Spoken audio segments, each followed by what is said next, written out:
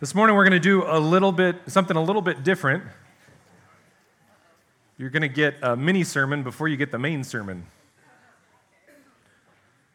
Before we get into our core liturgy, I want to address a topic that is near and dear to the heart of this church. About 5 years ago, we were introduced to a group called International Justice Mission. They're a nonprofit agency that works with lawyers, law enforcement, churches, and leaders throughout the world to make an impact toward the goal of ending slavery and human trafficking. Many of you know them. The reason that we're not spending the full service on this topic today, as we have done in the past, is because so many of you are well aware of IJM and have been so faithful to support them as freedom partners, and I thank you for that. We as a church also give to them monthly to support the work that they're doing. But as for some of you who are new to the church, we want those of you who have not supported IJM in the past to be called today to become freedom partners. Churches all over the country and across the world are engaging in what's called Freedom Sunday today, where we join together and unify in our call to work to end slavery. For many of us in the Western world, we put on our blinders and forget that the problem of slavery and human trafficking still very much exists. And it exists to a greater degree, according to the numbers, than possibly ever before. That's hard to believe, but here are some statistics that back that belief. Over 40 million people are held in slavery today. As we sit here, 40 million people are enslaved. 1 in 4 of those slaves is a child. Can you imagine if our children were locked in servitude? Human trafficking generates $150 billion a year. 2/3 of that, the majority of that, is from sexual exploitation. A child goes missing every 12 minutes in India, and 50% have not been found. Can you imagine how quickly our church of 80, 90 children would empty out if every 12 minutes one of them went missing? And so, if you're unaware of this epidemic, I want to show you a short video that describes one of the many areas in which IJM fights to free the enslaved. In Ghana, right south of Burkina Faso, where we do work, IJM fights to free children from the slave trade on fishing boats on Lake Volta. So let's take a look here.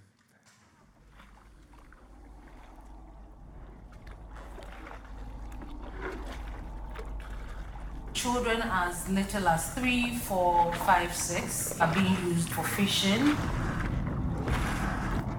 They would have gone through some kind of abuse, trauma. The boat masters push the children to dive deep into the lake and untangle the nets.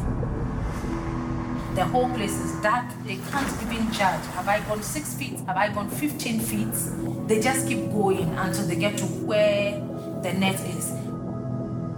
They realize that they are too far down to come up immediately for air.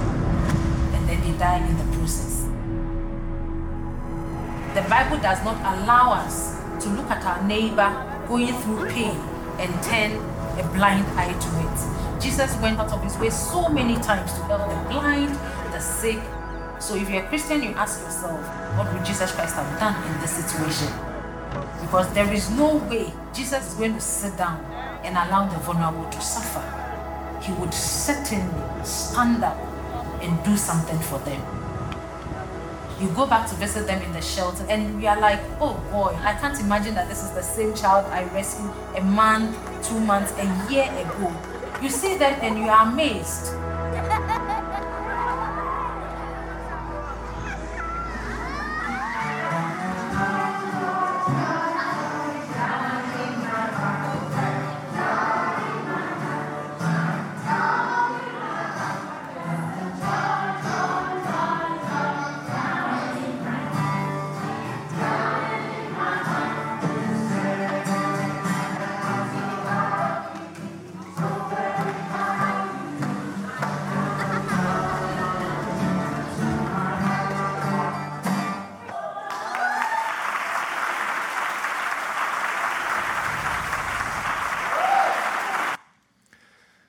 Now, besides the call from basic human decency that begs action of all of us, there's a common call that we must all hear and answer as citizens of the kingdom of righteousness and justice.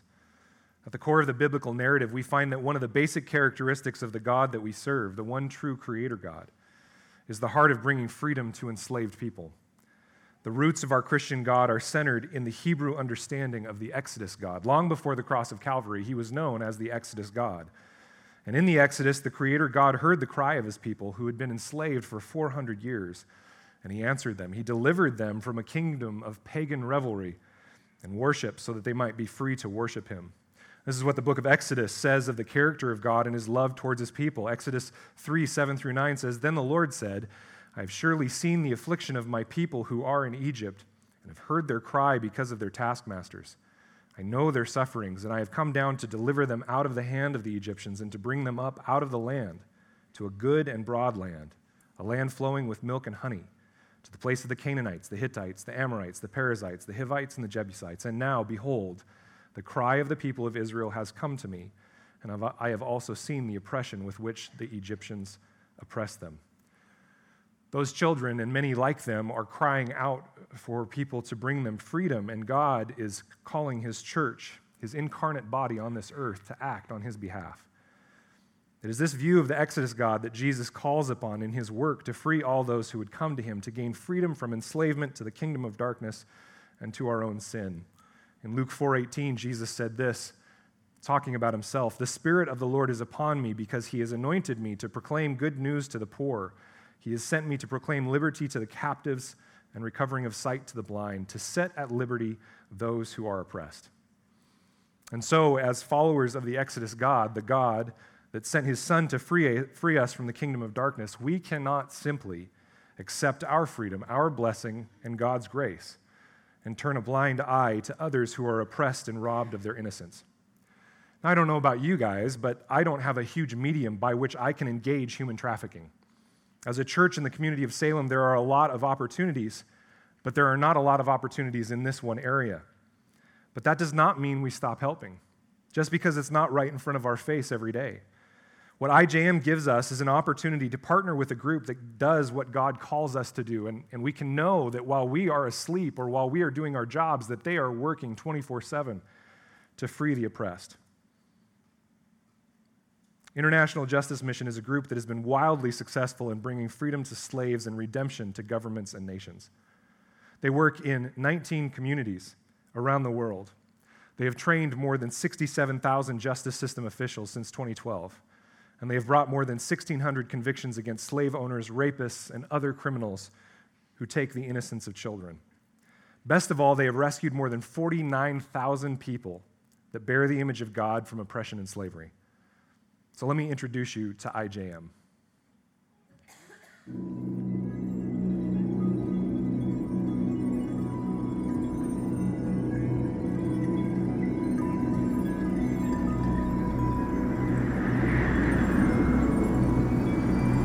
We are slavery's end.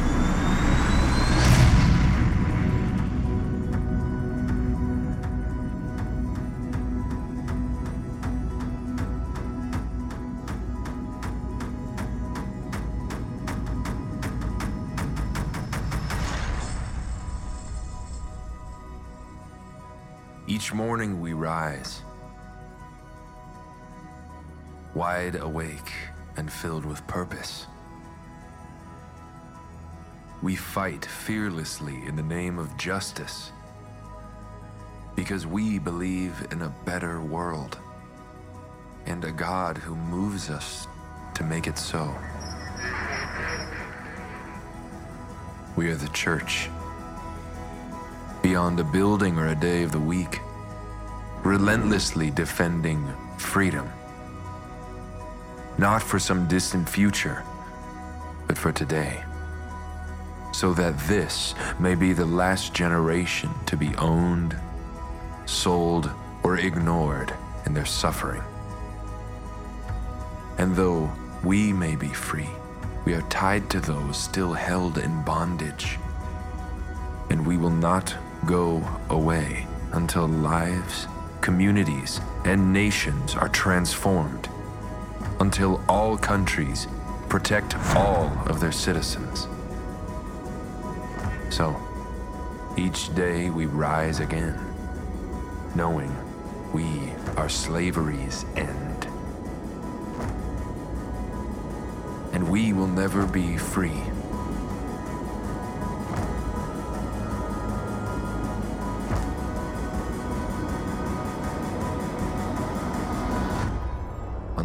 all are free. Now, we are a church that teaches and knows that this will not fully happen until Jesus comes back. But bad eschatology, bad end times prophecy has left the church in apathy for too long. And so we realize and recognize and command that we are to engage this problem, not sit back and wait for Jesus to return, because if he returns in 2 days, we know the problem is solved. But if he decides to wait, and more children die in that lake, and more people are prostituted, then we will be held responsible. We are God's people, and we are called to do something. Today, I'm asking you to support the work of IJM to free the captives around the world in the name of Jesus. I'm asking you to become a Freedom Partner by agreeing to give $24 a month to support the work that they do. You can sign up through their website here at this link, or this website up on the board, or you can grab an envelope from the back table and sign up there. We'll remind you during the second set of worship, during our response to the Word of God. And Sarah Campbell will be back there at the back table in the foyer for you to be able to sign up. Either way, join us as a church. Join my wife and I and many others as we support IJM to loose the bonds of wickedness, to undo the straps of the yoke and let the oppressed go free, so that they might experience the redemptive character of our God and learn what love is practically, so that they can hear it spiritually through the gospel of Jesus Christ. Amen? Amen. Amen. Let's all stand now, and we're going to hear from the Word of God in the book of Deuteronomy as Kelly and Tyler come up and read to us from our passage today in Deuteronomy 31. A reading from the book of Deuteronomy, chapter 31. So Moses continued to speak these words to all Israel, and he said to them, I am 120 years old today. I am no longer able to go out and come in. The Lord has said to me, you shall not go over this Jordan. The Lord your God himself will go over before you. He will destroy these nations before you, so that you shall dispossess them. And Joshua will go over at your head, as the Lord has spoken. And the Lord will do to them as he did to Sihon and Og, the kings of the Amorites, and to their land when he destroyed them. And the Lord will give them over to you, and you shall do to them according to the whole commandment that I have commanded you. Be strong and courageous. Do not fear or be in dread of them, for it is the Lord your God who goes with you. He will not leave you or forsake you. Then Moses summoned Joshua and said to him in the sight of all Israel, be strong and courageous, for you shall go with this people into the land that the Lord has sworn to their fathers to give them, and you shall put them in possession of it. It is the Lord who goes before you. He will be with you. He will not leave you or forsake you. Do not fear or be dismayed. Then Moses wrote this law and gave it to the priests, the sons of Levi, who carried the ark of the covenant of the Lord, and to all the elders of Israel. And Moses commanded them, at the end of every 7 years, at the set time in the year of release, at the Feast of Booths, when all Israel comes to appear before the Lord your God at the place that he will choose, you shall read this law before all Israel in their hearing. Assemble the people, men, women, and little ones, and the sojourner within your towns, that they may hear and learn to fear the Lord your God, and be careful to do all the words of this law, and that their children, who have not known it, may hear and learn to fear the Lord your God, as long as you live in the land that you are going over the Jordan to possess. And the Lord said to Moses, behold, the days approach when you must die. Call Joshua and present yourselves in the tent of meeting, that I may commission him. And Moses and Joshua went and presented themselves in the tent of meeting. And the Lord appeared in the tent in a pillar of cloud, and the pillar of cloud stood over the entrance of the tent.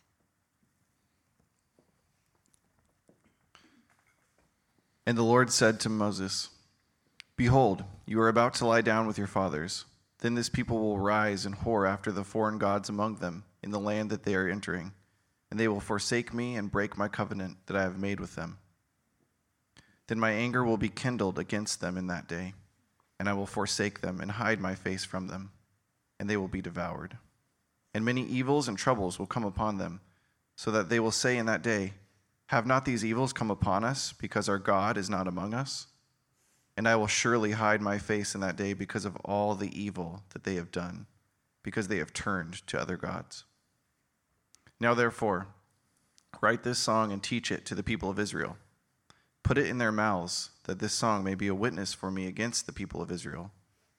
For when I have brought them into the land flowing with milk and honey, which I swore to give to their fathers, and that they have eaten and are full and grown fat, they will turn to other gods and serve them, and despise me and break my covenant. And when many evils and troubles have come upon them, this song shall confront them as a witness, for it will live unforgotten in the mouths of their offspring. For I know what they are inclined to do even today, before I have brought them into the land that I swore to give them. So Moses wrote this song the same day and taught it to the people of Israel. And the Lord commissioned Joshua, the son of Nun, and said, Be strong and courageous, for you shall bring the people of Israel into the land that I swore to give them. I will be with you. When Moses had finished writing the words of this law in a book to the very end, Moses commanded the Levites who carried the ark of the covenant of the Lord, Take this book of the law and put it by the side of the ark of the covenant of the Lord your God, that it may be there for a witness against you. For I know how rebellious and stubborn you are. Behold, even today, while I am yet alive with you, you have been rebellious against the Lord. How much more after my death? Assemble to me all the elders of your tribes and your officers, that I may speak these words in their ears and call heaven and earth to witness against them. For I know that after my death you will surely act corruptly and turn aside from the way that I have commanded you. And in the days to come, evil will befall you, because you will do what is evil in the sight of the Lord, provoking him to anger through the work of your hands. This is the word of the Lord. Thanks be to God. Let's pray.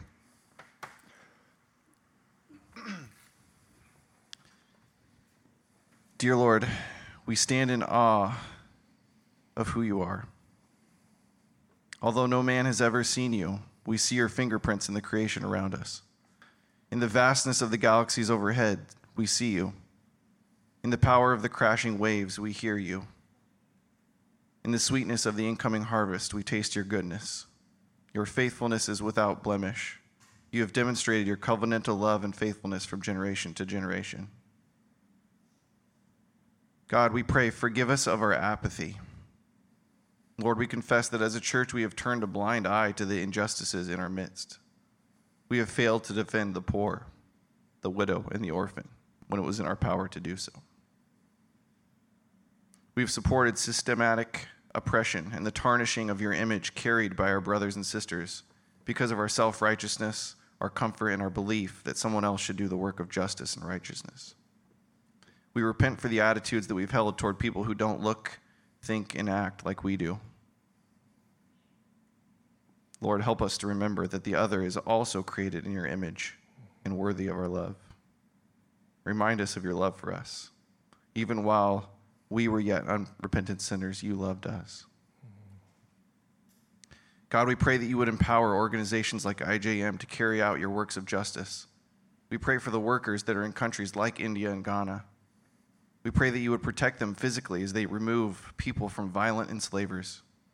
We pray that you would protect them spiritually as they face heartbreaking circumstances that don't make sense.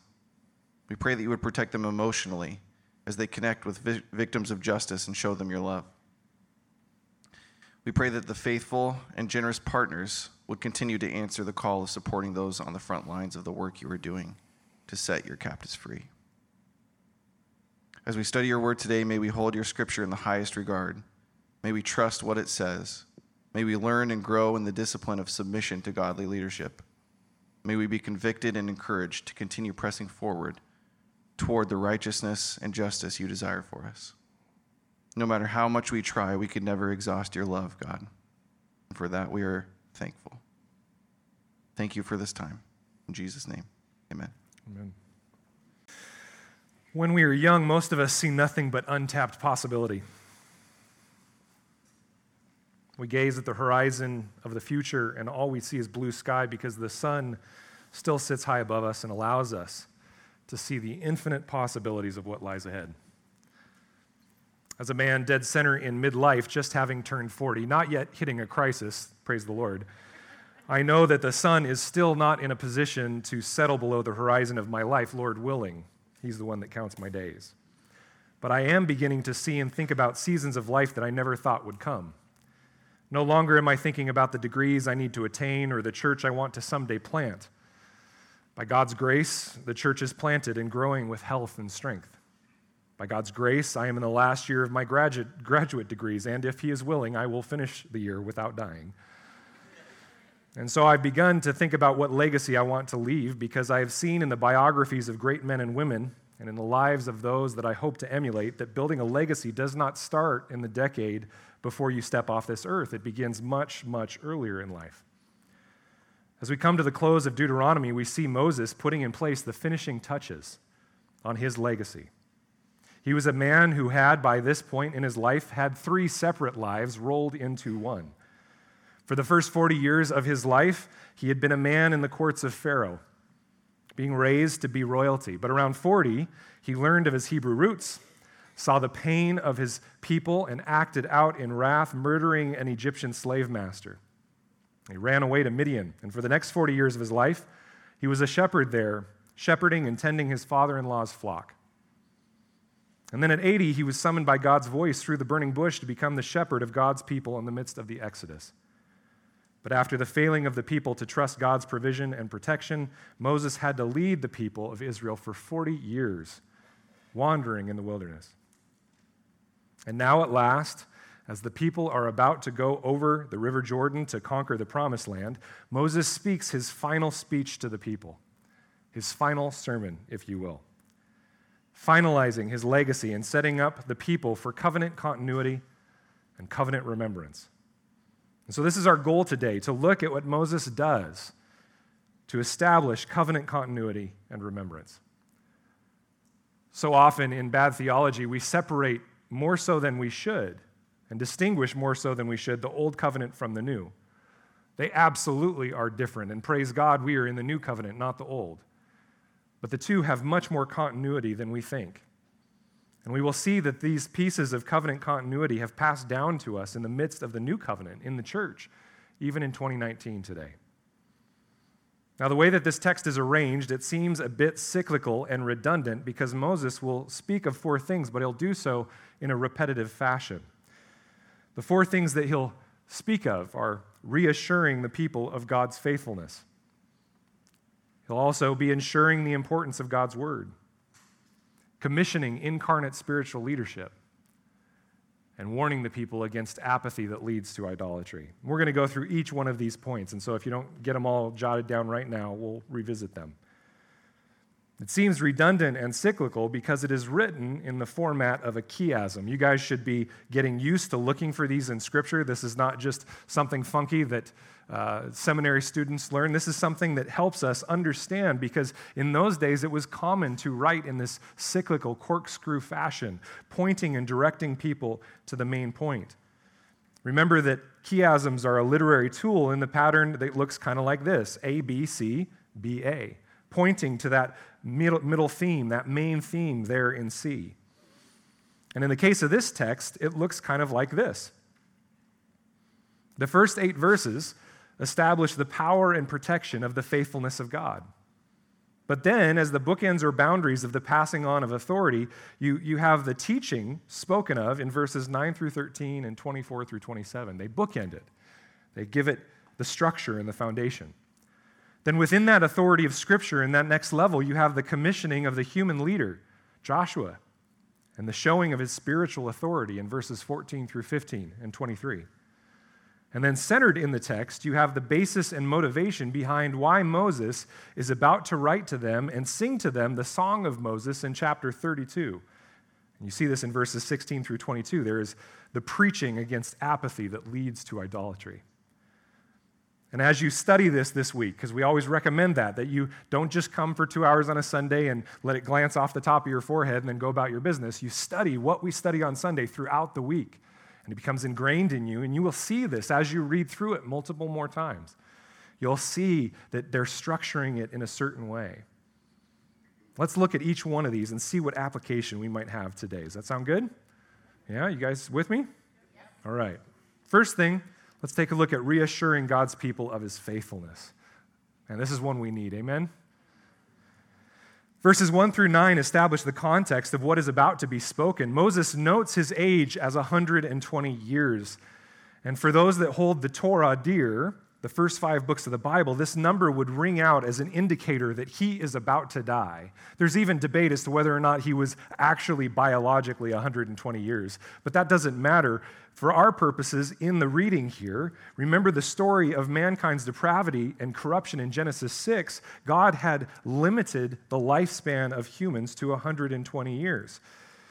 God's response was this in Genesis 6:3. Then the Lord said, "My spirit shall not abide in man forever, for he is flesh, and his days shall be 120 years." So the fact that he is mentioned to be specifically 120 years means all finished. He's done. He's about to go step into the rest of eternity.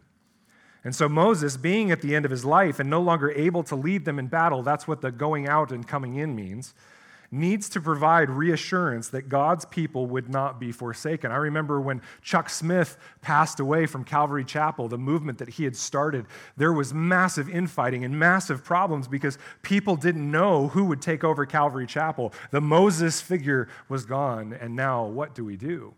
So I can only imagine what was going on in the mind of the people. These were young bucks who had stepped up. Most of them were not above the age of 40, kind of like our church. All their parents had died in the wilderness as a result of their unfaithfulness, and these young bucks stepped in and were going, wait a minute, you're handing it over to us?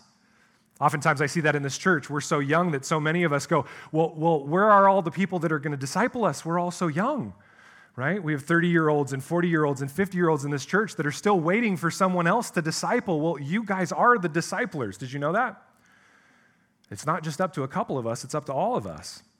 I can only imagine what was going on in the minds of the people.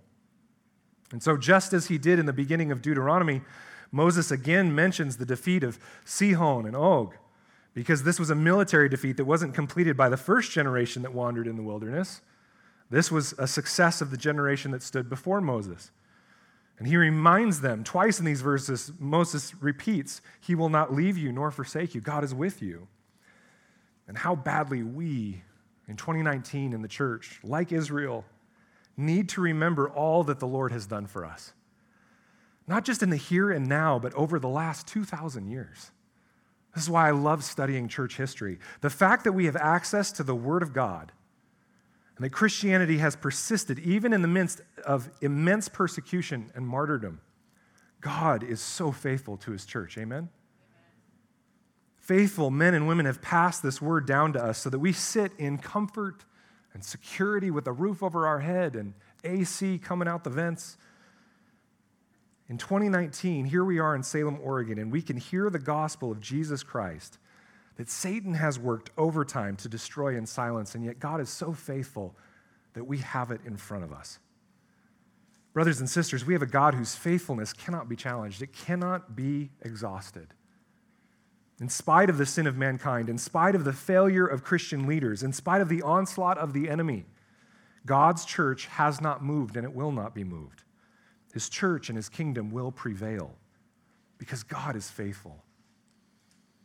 4 days ago, we celebrated our 8-year anniversary as a church. Can you imagine? 8 years we've been doing this. On Friday, I was updating my Bible study software, and I was going through my prayer list and cleaning it up that I've kept over the 8 years of this church.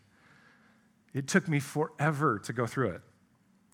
Because as I scrolled through the hundreds of prayers, I saw how God has answered all of them in some way, shape, or form. I was brought to a point of tears. I literally was sitting in my office by myself and cried out to the Lord to forgive my unbelief. Because how often do I doubt that he will prove true? He's only ever proven faithful to me and my family in this church. Dear church, in what ways are you doubting his faithfulness today? In what ways are you doubting that he will come through and show himself faithful? Even if our hearts should fail, even if our bodies are overcome, God has defeated even our greatest foe. Through the death and resurrection of Jesus Christ, death and hell have been defeated. There is nothing that can overcome his love. If he's defeated that, there's nothing else that he balks at, that he's worried about. There's nothing that can overcome his faithful grace. Mission Fellowship, my dearest brothers and sisters, be strong and courageous in the Lord. Do not fear nor be dismayed, for it is the Lord your God who goes with you and goes before you. He will be with you. He will not leave you nor forsake you. Take heart in the reassurance of God's faithfulness today. Well, once we see that Moses has established the fact that there are people ruled, protected, and provided by the Lord himself, then he begins this cyclical chiasm for the next 3 points. The first of which is this. You can write this down. Moses is ensuring the importance of God's word as the cornerstone of his people. You might say, cornerstone? I thought that was Jesus. Well, remember that the Jesus is God's word incarnate. The word was made flesh and dwelt among us. The voice of God, the character of God, the speech of God, these things that we have sitting in front of us in this book that we have in our hands, it is the cornerstone of his people. And here we hearken back again one last time to the fact that the book of Deuteronomy is structured in the form of a suzerain treaty, a treaty between a conquering king and his conquered vassals or citizens. And in this case, the great I Am, the creator God, is the conquering king, and Israel is his citizens. And in suzerain treaties of the day, there was often a clause reminding the people to refresh their remembrance of the treaty, that it would be read often annually to remind the conquered vassals of their response to the king that has conquered them and provided for them. This was a known part of what made up a suzerain treaty. And so Moses here states clearly that Deuteronomy is to be read regularly, that the Torah is to be read regularly. But notice when he indicates it is to be read, it is the Feast of Booths, when he says, when all Israel comes to appear before the Lord your God to celebrate in what? In the year of release. God desired that they use the Sabbath year to remind them of their repentance to God's goodness. This was the year of forgiveness of debts and the year where freedom was granted to fellow Israelites that had been enslaved. You can read about it back in Deuteronomy 15. It makes sense, doesn't it? That in a year where the people would need to be humbled and die to their desire of wealth and power and submit to the requirements of the law, how important would it be for them to be reminded of the conviction of God's law of justice, righteousness, grace, and love? It was on the day of freedom from enslavement that God would remind them that they too needed to practice freeing the oppressed in response to his redemption. It's a great word for us today on this Freedom Sunday. You cannot read the word without being convicted that we are called to act in God's justice and righteousness. And then in verses 24 through 28, Moses commands that the law of the Lord needs to be written and placed next to the Ark of the Covenant, the same Ark that is seen as the place upon which heaven and earth meet, where the footstool of God's throne touches on the earth. It is, as it were, the foundation upon which his throne and reign as king is established. We live in a day where churches and parachurches and so-called spiritual leaders want to rely on business acumen, marketing, humanistic and therapeutic principles, motivational speeches, entertaining worship, self-help, to somehow convince people to pray a prayer and buy into their organizational mission. All the while, asking why our country is fading into the abyss of postmodernism and humanism, atheism, moral depravity, and theological and biblical illiteracy. Brothers and sisters, we can pray in this city and this country until we are blue in the face. We can pray for revival. We can do that till we're blue in the face. But until the church makes a priority of reading, revering, and obediently applying God's word, the heavens will be as brass and the church will lack in power. If we want revival, we must make it a priority to publicly read and teach God's word, and the churches must hold one another accountable to it. Not just the portions of the text that make us happy or encouraged, but the entire counsel of God, read and taught in context unapologetically. Generations after Deuteronomy, after Israel had been taken into exile as a result of their idolatry, God again would give them grace and bring them back to the promised land.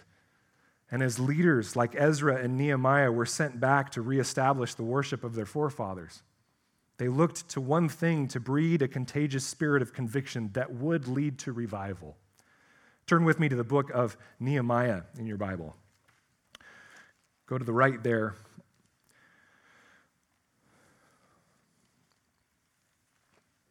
If you got into the book of Job, you've gone too far. Nehemiah chapter 8.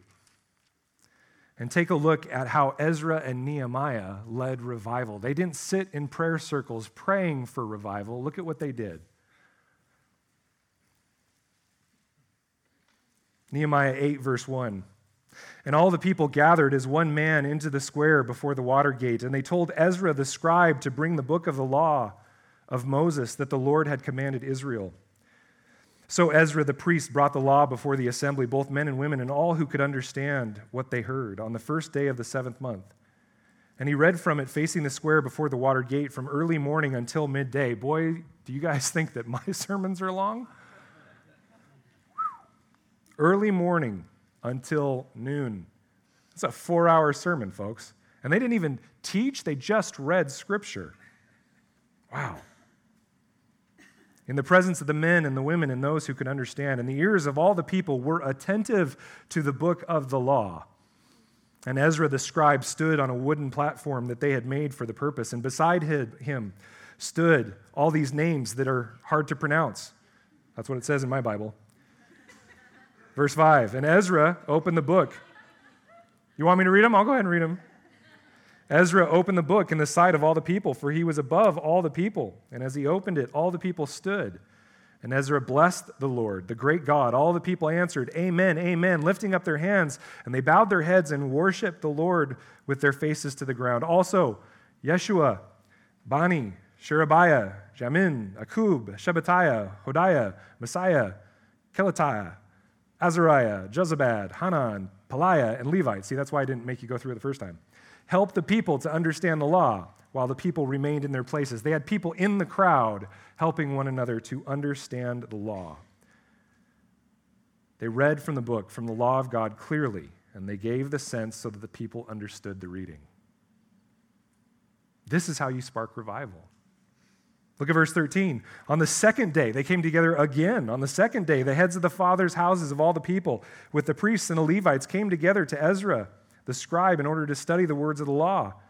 And they found it written in the law that the Lord had commanded by Moses that the people of Israel should dwell in booths during the feast of the 7th month, and that they should proclaim it and publish it in all their towns and in Jerusalem. Go out to the hills and bring branches of olive, wild olive, myrtle, palm, and other leafy trees to make booths, as it is written. So the people went out and brought them and made booths for themselves, each on his roof, and in their courts, and in the courts of the house of God, and in the square at the water gate, and in the square at the gate of Ephraim. And all the assembly of those who had returned from the captivity made booths and lived in the booths. For from the days of Jeshua, the son of Nun, that's Joshua, to the day the people of Israel had not done so. In other words, they were disobedient. So what did they do? They didn't pray for revival. They repented based upon the word of God. And there was very great rejoicing. And day by day, from the first day to the last day, he read from the book of the law of God. They kept the feast 7 days, and on the 8th day, there was a solemn assembly according to the rule. Now on the 24th day of this month, the people of Israel were assembled with fasting and in sackcloth and with earth on their heads. And the Israelites separated themselves from all foreigners and stood and confessed their sins and the iniquities of their fathers. And recognize that foreigners there does not mean other ethnicities. It means people who worship other gods. And they stood up in their place and read from the book of the law of the Lord their God for a quarter of the day, 6 hours. For another quarter of it, they made confession and worshiped the Lord their God. We can pray for revival till we're blue in the face. If there's not repentance and obedience and a revering of the word of God, it won't matter. Only God's word can penetrate to the deepest core of our humanity and call us to repentance. For covenant continuity to occur, God's people need to make God's word their cornerstone of worship. How much of our worship of Christ is centered upon our personal opinions, our personal theology, or errant theology by well-meaning fools rather than upon the word of God that sits directly before us? Mission Fellowship, is the word of God the measure we use to gauge our own faithfulness and the faithfulness of this church? If not, it needs to be. Worship is not just singing songs. That is definitely an important piece of worship, but it is not all worship. That's why I'm thankful for a worship leader who stands here and tells us that following in song is not all worship is, but living a life in allegiance to Christ is worship. Well, not only remembrance of God's faithfulness and the importance of God's word is the cornerstone of his people, but third, it's the commissioning incarnate spiritual leadership.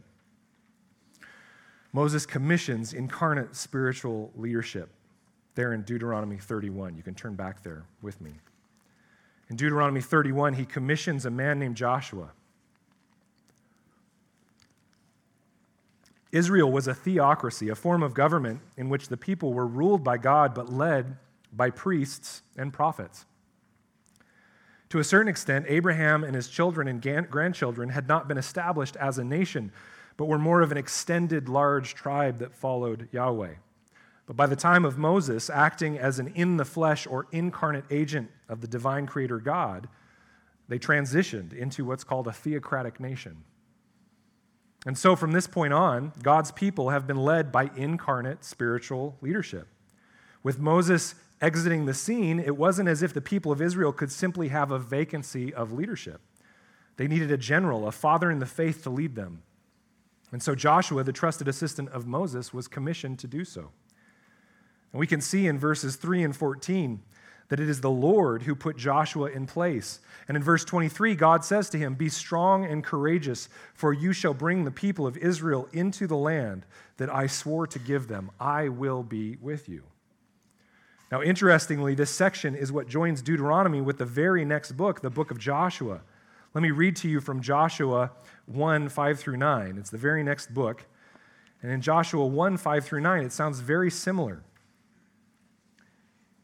"No man shall be able to stand before you all the days of your life. Just as I was with Moses, so I will be with you, Joshua.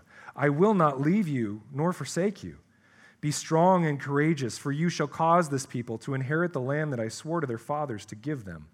Only be strong and very courageous, being careful to do according to all the law." In other words, lead the people in obedience, "that Moses my servant commanded you. Do not turn from it to the right hand or to the left, that you may have good success wherever you go.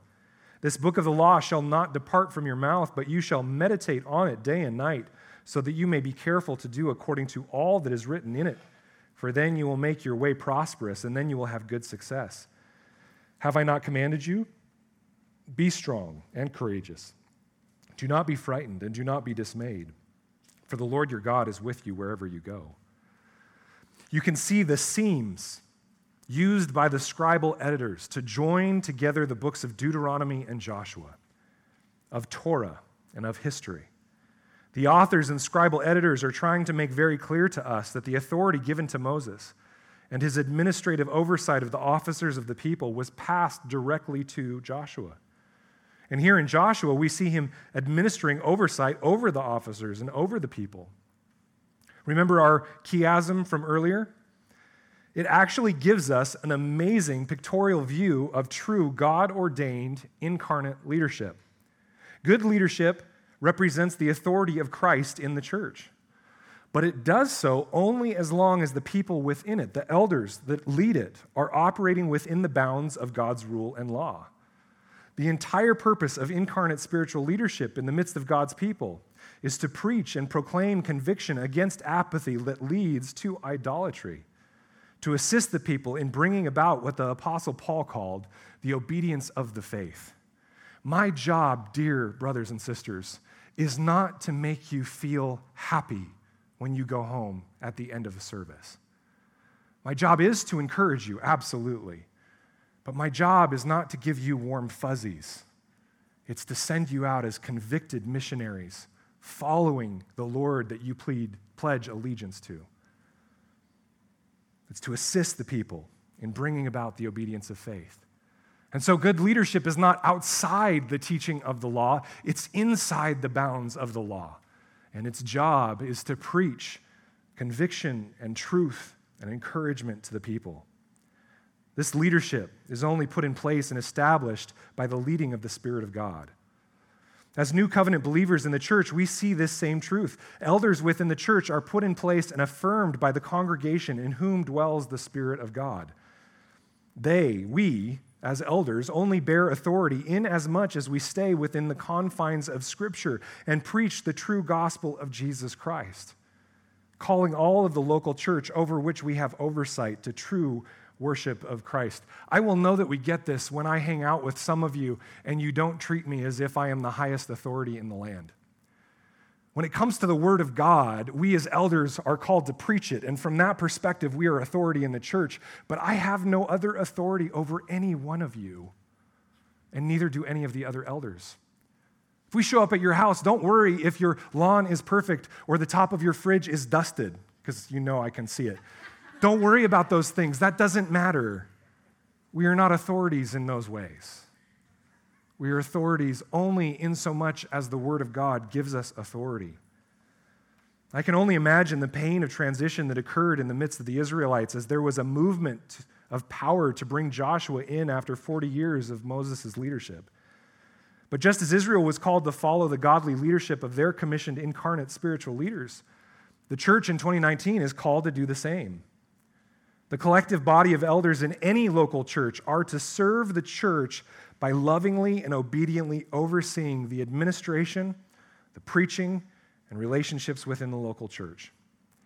And it is truly a tension that exists between an accountable leadership and an accountable congregation. If either one is out of place, then that church will struggle and potentially fail.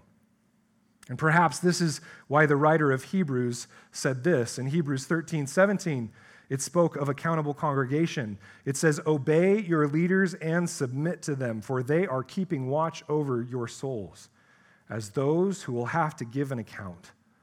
Let them do this with joy and not with groaning, for that would be of no advantage to you."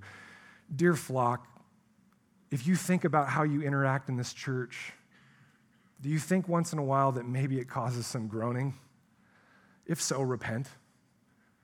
Make it easy on your brothers and sisters and on us as leadership to lead you. But also, Peter then balances the exhortation of accountable congregation with accountable leadership. We don't get off the hook. This is what Peter said to the elders. He says, "So I exhort the elders among you as a fellow elder and a witness of the sufferings of Christ, as well as a partaker in the glory that is going to be revealed.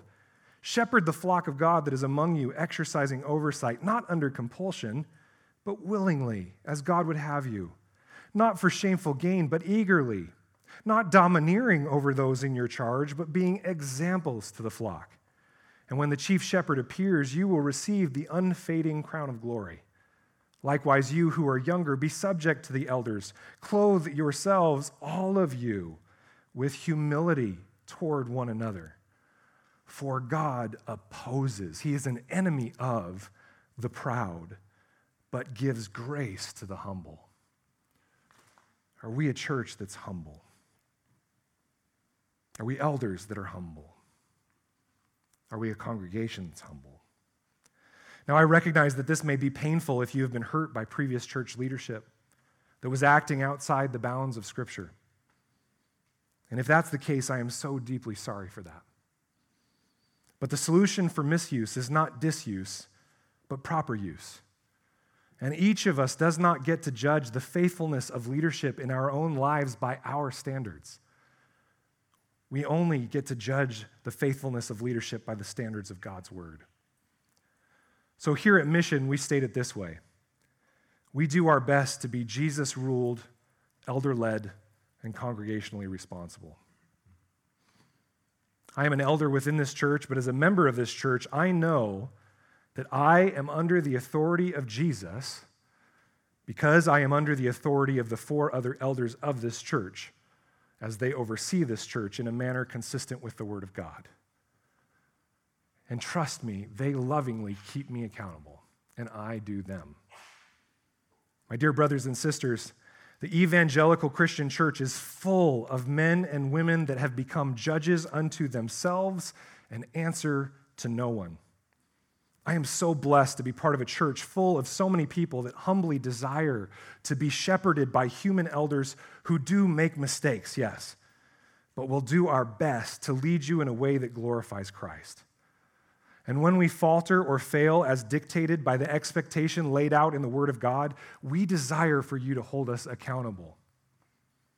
So thank you in advance for loving us and following us as we follow Christ. If you are one, however, that for whatever reason has not given yourself over to the authority of your brothers and sisters in membership, whether here or at another church, or you have decided to not to humbly follow the leadership of your local church, I want to ask you a very pointed question this morning. How do you know you are under the authority of Christ if you are not willingly and humbly submitting to the authority put in place within your local church? To put it more plainly, how do you know you accept the authority of Christ in your life when you have not willingly and humbly submitted to the authority of his body? To establish covenant continuity within God's people, God commissions incarnate spiritual leadership to lead as best they can in the image of Christ.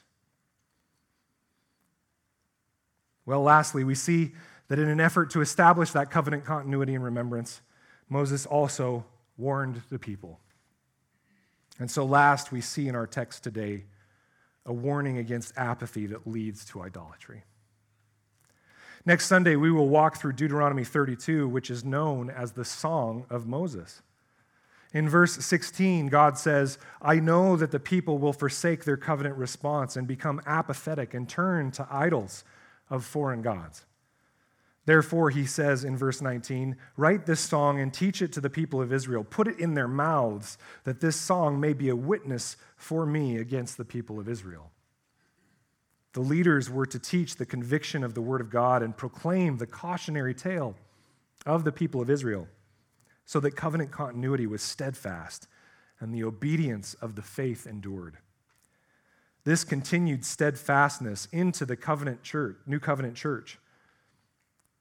It continued on into the church of 2019, even as Paul in the apostolic days trained his protégés like Timothy, as he encouraged Timothy and Titus and many others in his ministry. Specifically, Timothy at the church of Ephesus, Paul said this in his letter to Timothy. He says, until I come, devote yourself to the public reading of Scripture, to exhortation, to teaching. Do not neglect the gift you have, which was given you by prophecy when the council of elders laid their hands on you. In other words, giving their authority over to you. Practice these things. Immerse yourself in them so that all may see your progress. Keep a close watch on yourself and on the teaching. Persist in this, for by so doing you will save both yourself and your hearers. You know, it's interesting, when we were going through the elder assessment, a couple of the guys said, I don't know that I'm ready to be an elder because I don't think I can live up to the expectation. And what we told them was, your main job is to show an example of humility, to show people what it's like to walk through sanctification and transformation, and to do so humbly. You see, we are fallible men, and the leaders of this church, men and women, we are fallible, but what we are called to do is to preach the word of God and to show progress in sanctification so that you might see that and walk with us as we humbly submit to Christ. The faithfulness of this church in the midst of covenant obedience and steadfast endurance and faithfulness to Christ, just as with Israel, is to do these same things in our church today. The continuity of the covenant, it changed with Jesus Christ because he came and gave us grace in dying on the cross for us. No longer do we have to follow the ceremonial laws of Moses, but these things still stand, a reassuring of one another of God's faithfulness, and ensuring the importance of God's word as the cornerstone of his people, commissioning incarnate spiritual leaders to lead the people, and preaching and proclaiming the gospel of Jesus Christ as we warn against apathy that leads to idolatry. Dear Christian brothers and sisters, Jesus Christ came to this earth to inaugurate his kingdom. For 3 years, he imaged the presence of that kingdom in his ministry and in his work. He then conquered death as the sacrifice for your sin and mine upon the cross of Calvary, and then rose victorious in resurrection 3 days later. In so doing, he conquered the kingdom of darkness and redeemed you and I from its grasp and made us his citizens and adopted us as his children. And in love, we now respond to his amazing, gracious lordship. All of our lives is to therefore be worship, engaged in the covenant continuity called for by Moses and perfected by Christ. Whether it is through repentance of unbelief, whether it's through passion in studying his word or submission to godly authority, or repentance from apathy that leads to idolatry, or maybe it's through generosity in fighting against the dark scourge of slavery. In all these things, we are called to respond to all that God has given with all of our lives. And so I stand here before you today, much as Moses did with the Israelites of his day, calling for us to be obedient and to respond to God's covenant faithful love with a covenant response that shows him that we love him in return. To worship with all of our lives. I want to finish this morning with one last video that emphasizes this point as we go into our time of response through communion and giving our tribute to our King through tithe and offering, prayer, repentance.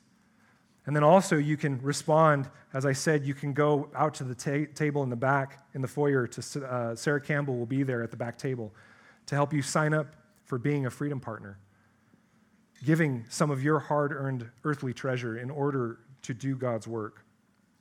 And as we do these things and as we see this video, let's respond to God's covenantal love for his people with remembrance and thankfulness for all he has done. If you don't know Jesus, or if your walk has been apathetic and you desire to repent from it today, there's going to be elders standing in the back. They would love to pray with you and for you. They would love to talk to you about what it is to be a disciple of Jesus Christ and walk with you in that process. And so as all of us respond now to the goodness of Jesus Christ, to the goodness of God, let's have a heart that truly worships God with our lives, not just with our mouths, but with all that we are. Amen? Amen. Worship team, you can come on up as this video is playing. In our passionate love of God, in intimate devotion, we are called to engage in whole life worship. Worship that incarnates an active love for what God loves, The poor, the broken, and the nations. When we worship as God's people, it brings us in line with the whole of creation. The prophet Isaiah calls us, learn to do good, Seek justice, rescue the oppressed, defend the orphan. plead for the widow. Worship and justice are inextricably linked. Justice is woven into the fabric of true worship, and worship is the true end end point of justice. They are simply inseparable. As a result of our worship, justice will flow out of us. It is a response to what God has done for us. So what awaits those who answer God's great call to justice? A life of worship A life of meaning, and a deeper intimacy with Christ as we serve the marginalized, afflicted and oppressed in his name. Come worship with us. Come seek justice with us.